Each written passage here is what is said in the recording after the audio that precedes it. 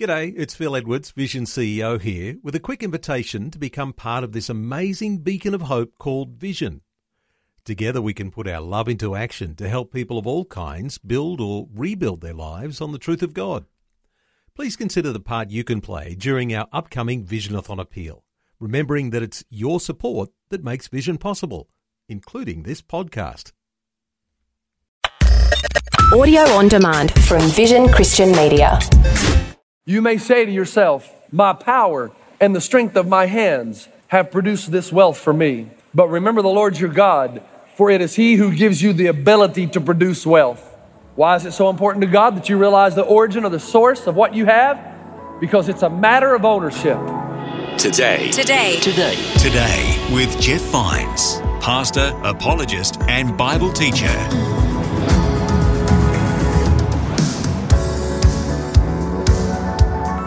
Hello, my name is Bill, and welcome to Today with Jeff Vines.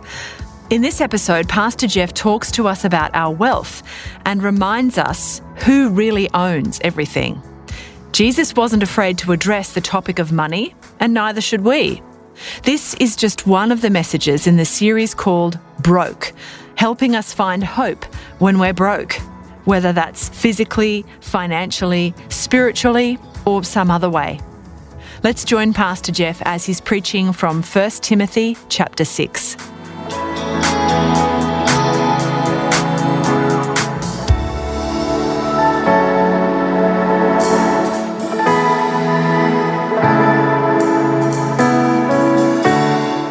Okay, what would you do if you did have $1 million? What would you do? Or maybe we asked the question like we did last week.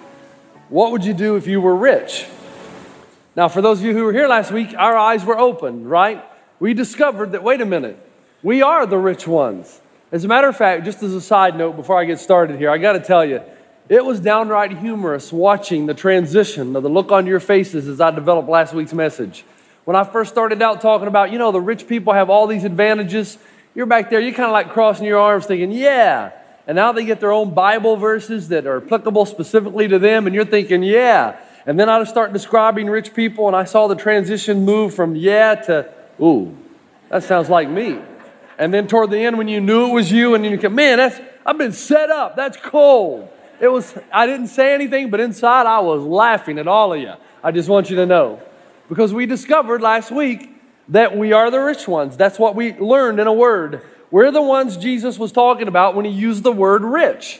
And I talked about last week that experts tell us that we could feed and nourish the entire world, those who are in need, for about $20 billion a year. And that's how much Americans spend on ice cream in a 12-month period.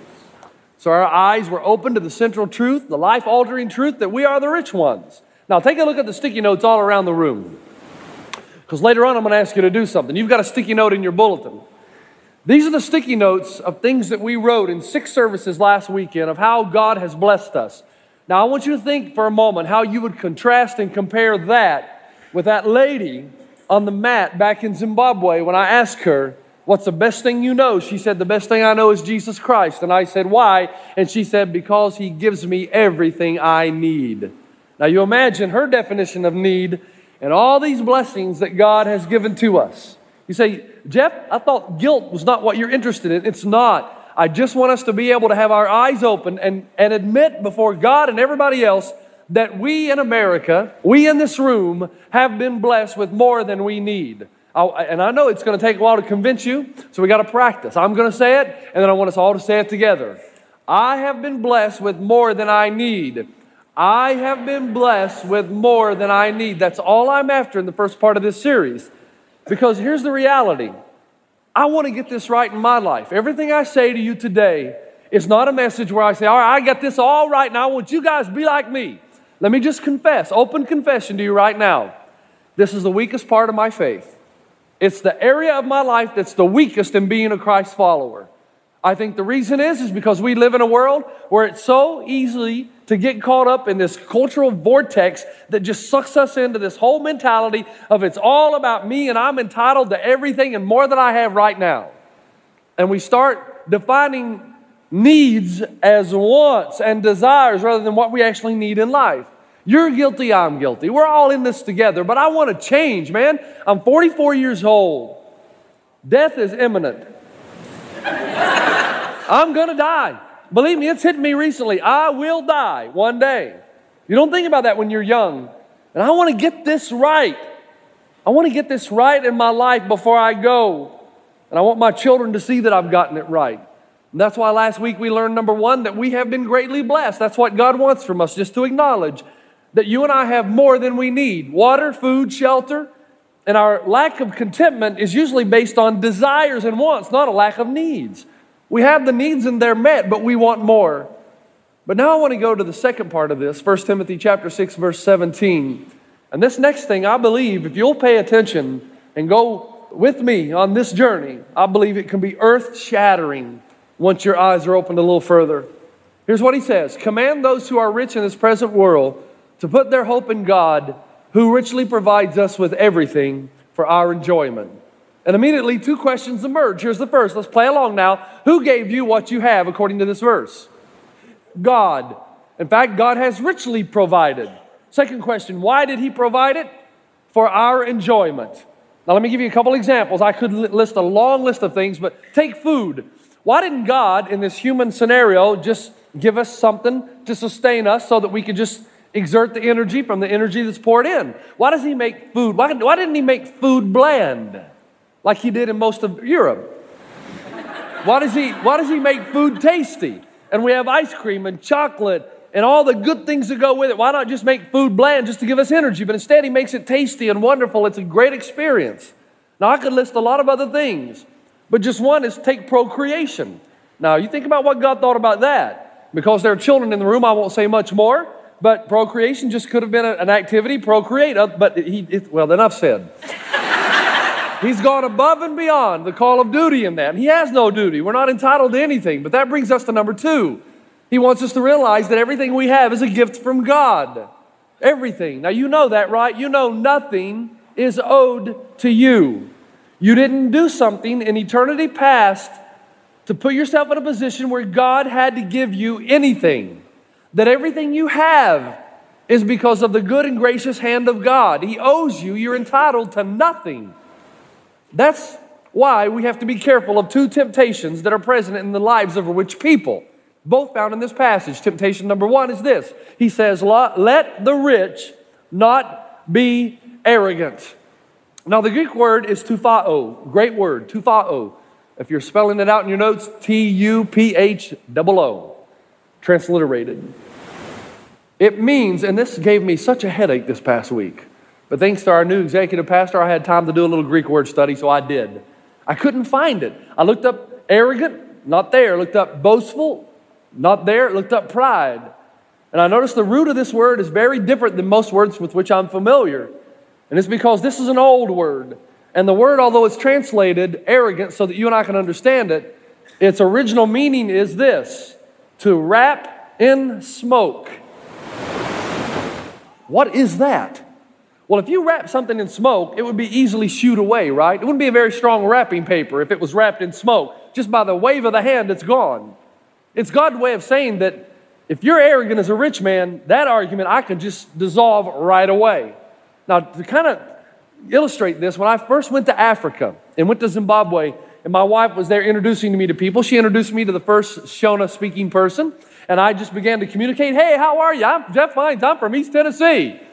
And Robin said, Jeff, he doesn't speak English. What did I do? Talk louder and slower. My name is, right? And then the more I was there and began to meet English-speaking Shona people there in Zimbabwe, I noticed they made a big deal out of my clothing. They made a big deal I had more than one pair of shoes. They loved my Laker jersey. I had a Laker jersey and Laker shorts because I was a big James Worthy fan, Kareem Abdul-Jabbar. I was a huge Laker fan that age. And so they were just enamored with all this, and I found myself something really, really nasty happening to me, something really evil. The longer I was there, the more arrogant I became. Because I thought, well, look at what I have. It's obviously because I'm smarter and more clever than all you people. That's what happens. I just said it. But that's what happens to every one of us. Something really bad happens. We begin to look around at what we've accumulated, and we begin to look down on those people who don't have as much as we do.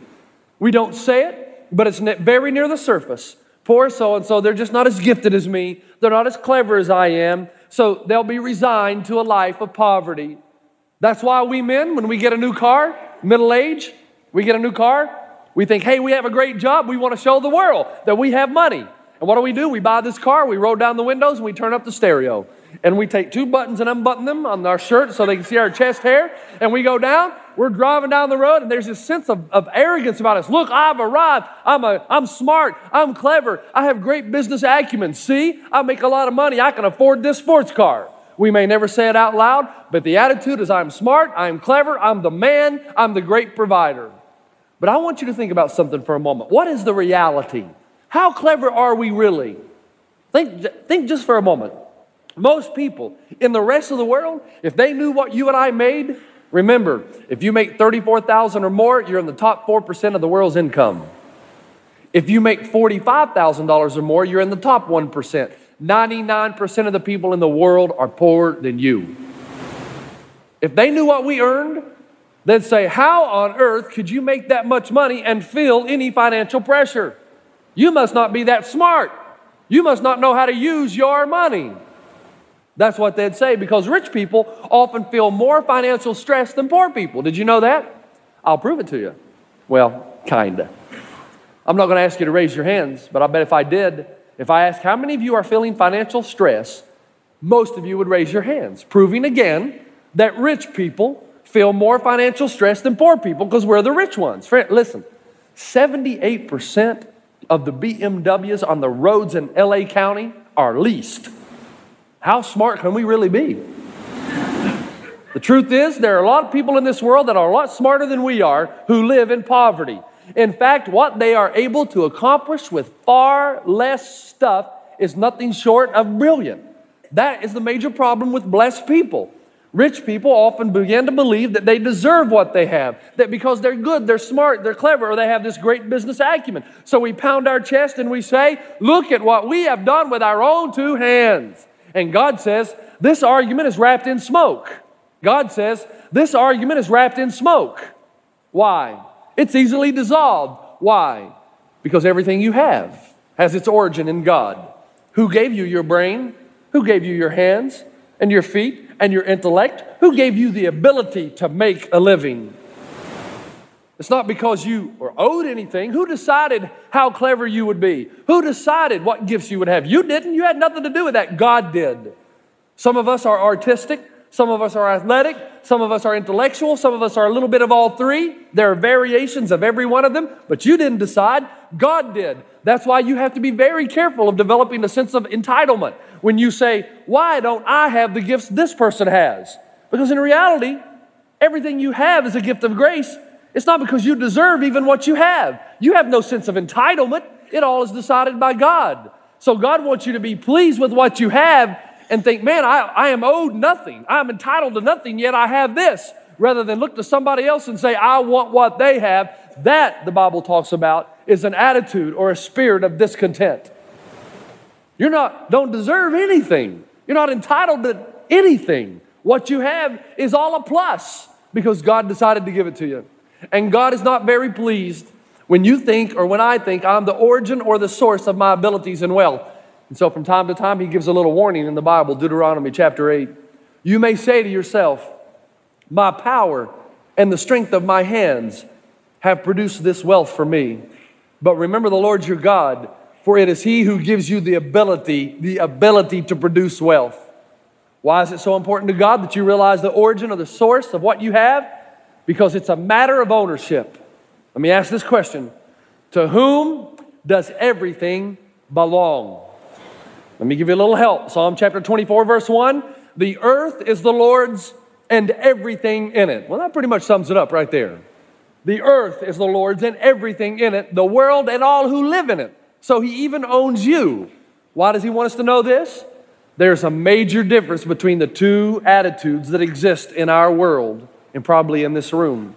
There's the one attitude that says, all that I have because I have managed to accumulate it with my wisdom and my clever business acumen and my ability in my own 2 hands. All that I have belongs to me. It's mine to do with as I please.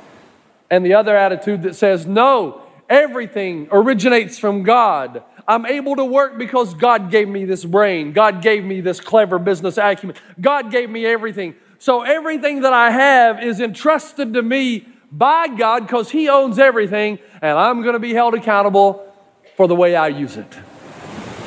After I was here for about 6 weeks, Dane Johnson, now I know I give Dane a hard time about his golf game. The reality is, I really love that guy. Anybody who knows him really loves him, most of the time. And after about 6 weeks, I was out in the parking lot. It was on a Saturday night. And Dane kind of grabbed me by the arm, and I knew this wasn't one of those times he was joking, because, you know, if you're around him anytime, he can get pretty serious pretty quickly. And he looked me in the eye. And this was, like I said, I'd been here for about 6 weeks, I think, maybe a little longer. And there was a good sense around the place. And I think Dane, and he loves this place, and he feels, he's almost like the anchor, the grandfather that wants to make sure things go well, make sure things go right.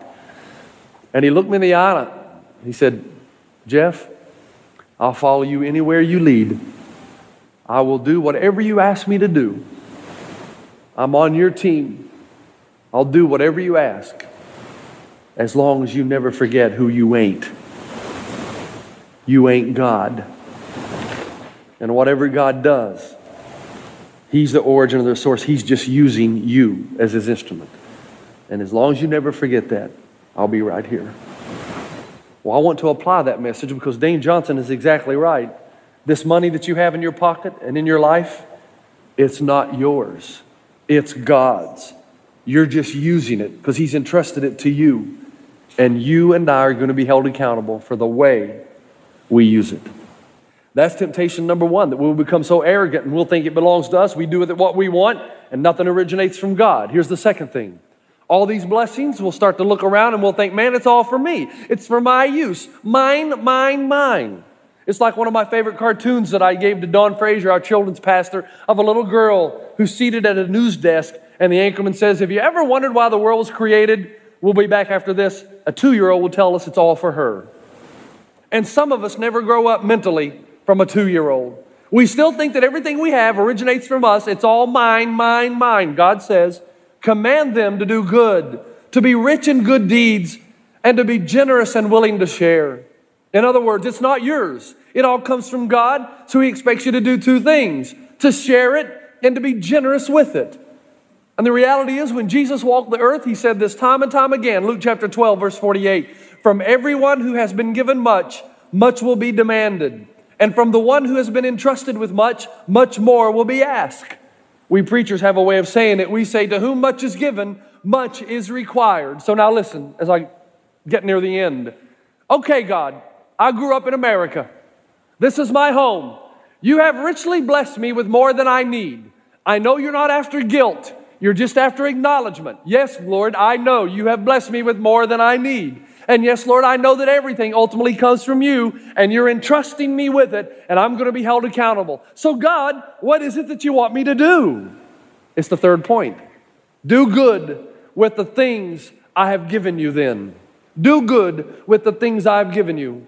1 Timothy 6 again, verse 18, command them to do good, to be rich in good deeds, and to be generous and willing to share. Now I want you to notice something. He doesn't say command them to do good. Sorry. He does say command them to do good. What he doesn't say, it's the fourth time. What he doesn't say, he doesn't command them to be good. No, he says do good. Now, be good is something he says throughout the rest of the New Testament. But here he says, I want them to do good. Now, this is not average good, folks. This is rich people good in a way that only rich people can do. So he's expecting more from us, the rich people, than average good, than helping a little old lady across the street, or giving a homeless person our loose change, or mowing the neighbor's lawn, or giving your old clothes to the Salvation Army. That's all good, but that's poor people good. He says, I want you to be rich in good deeds, to be extravagant in doing good, to be reckless at doing good, to leverage the extra God has blessed you with, because it all comes from Him, for the sake of the kingdom of God and for the sake of the world in a way that only rich people can do. Why? Because rich people have extra time and extra money. They don't feel like they have extra time and extra money, but they really do. They've just lost sight of what's important. Only 8% of the world can take Saturday and Sunday off. 92% of the world live from day to day. Over 1 billion on $1 or less a day. The poor people, it's unfathomable to them that we would get paid for not working on Saturday or Sunday, or we get paid rather for not working and taking a vacation or a holiday. In their minds, that's for the rich only, and we are the rich. In fact, pay attention to this statement, memorize it. The less extra time a person has, the more percentage of that time they give to serving other people. Did you know that? The less extra time a person has, the more percentage of that time they give to serving other people. In other words, the more wealth you accumulate, the less you're willing to serve. And you know why that's true? Because you and me, and I'm guilty too, I'm the chief of all sinners, you and I have other options that compete with doing good, being rich in good deeds. For instance, we can afford to go to Dodger games and have Dodger dogs. Or if we're good people, we go to Angels games and have Angels dogs. Because we can afford those things. I just lost half my audience. But the other half really loves me right now. Rich people can use airline points to travel.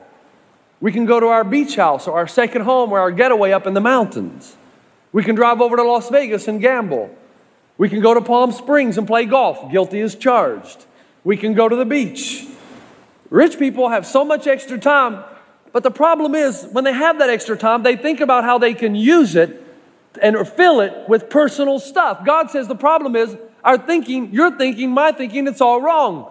We say, how can we fill up our extra time with that would bring us individual personal pleasure or enjoyment or pleasurable satisfaction? God says you have extra time because I want you to ask yourself the question, how is it that I can leverage my time and resources to go about doing good deeds in a way that only rich people can do them? Now, you think about this. Tell me if I'm not, well, never mind. Just listen. You go to a movie. Man, going to a movie is expensive on the West Coast. Wow. If you take my family to the movie, I'm out $40 to $50. And then if you get the meal deal, which is a big fat lie. There's no deal in 2 large Cokes and a popcorn for $16. I'm telling you, that meal deal, I'm looking for the holster and a bandana. Stick them up. That's what I'm looking for. But we go to the movie and we pay that. And they know we'll pay it because they know we want it. And this is America. We get and we're entitled to whatever we want. And we'll walk out of that movie and we'll say, that was all right. I probably wouldn't go to it again. My friends told me it was good. It wasn't that great. Or we'll go out to a restaurant and we'll pay good money, $50 to $100 for our family. And we'll say, food was all right. Wasn't that great? I might come back. Probably not. Or we'll take a road trip and spend the whole day of our extra time and money just seeing some sight and think, yeah, that was all right. Wasn't that great? We'll go to a hotel. Kids loved it. It was pretty good, but I probably wouldn't do that again. And sometimes we'll even say, what a total waste of time. Well, here's what I want to promise you. But you spend half a day serving somebody else, and you take a short-term mission trip to Zimbabwe, Africa, and you build a church, you build a school, you dig a well, and you see those little African boys and girls look up at you in gratitude. Now they're going to be able to live.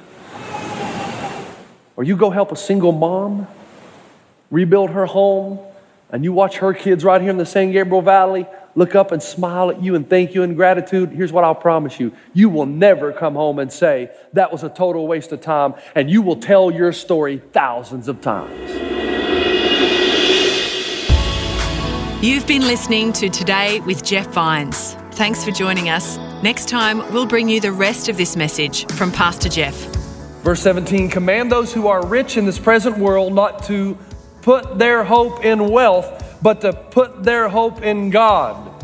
The more we make, the more we depend on our money for our security and hope. When you're poor, you can depend on nothing but God. That's why I think the revivals are happening throughout Africa and South America and other places. They're already depending on something else.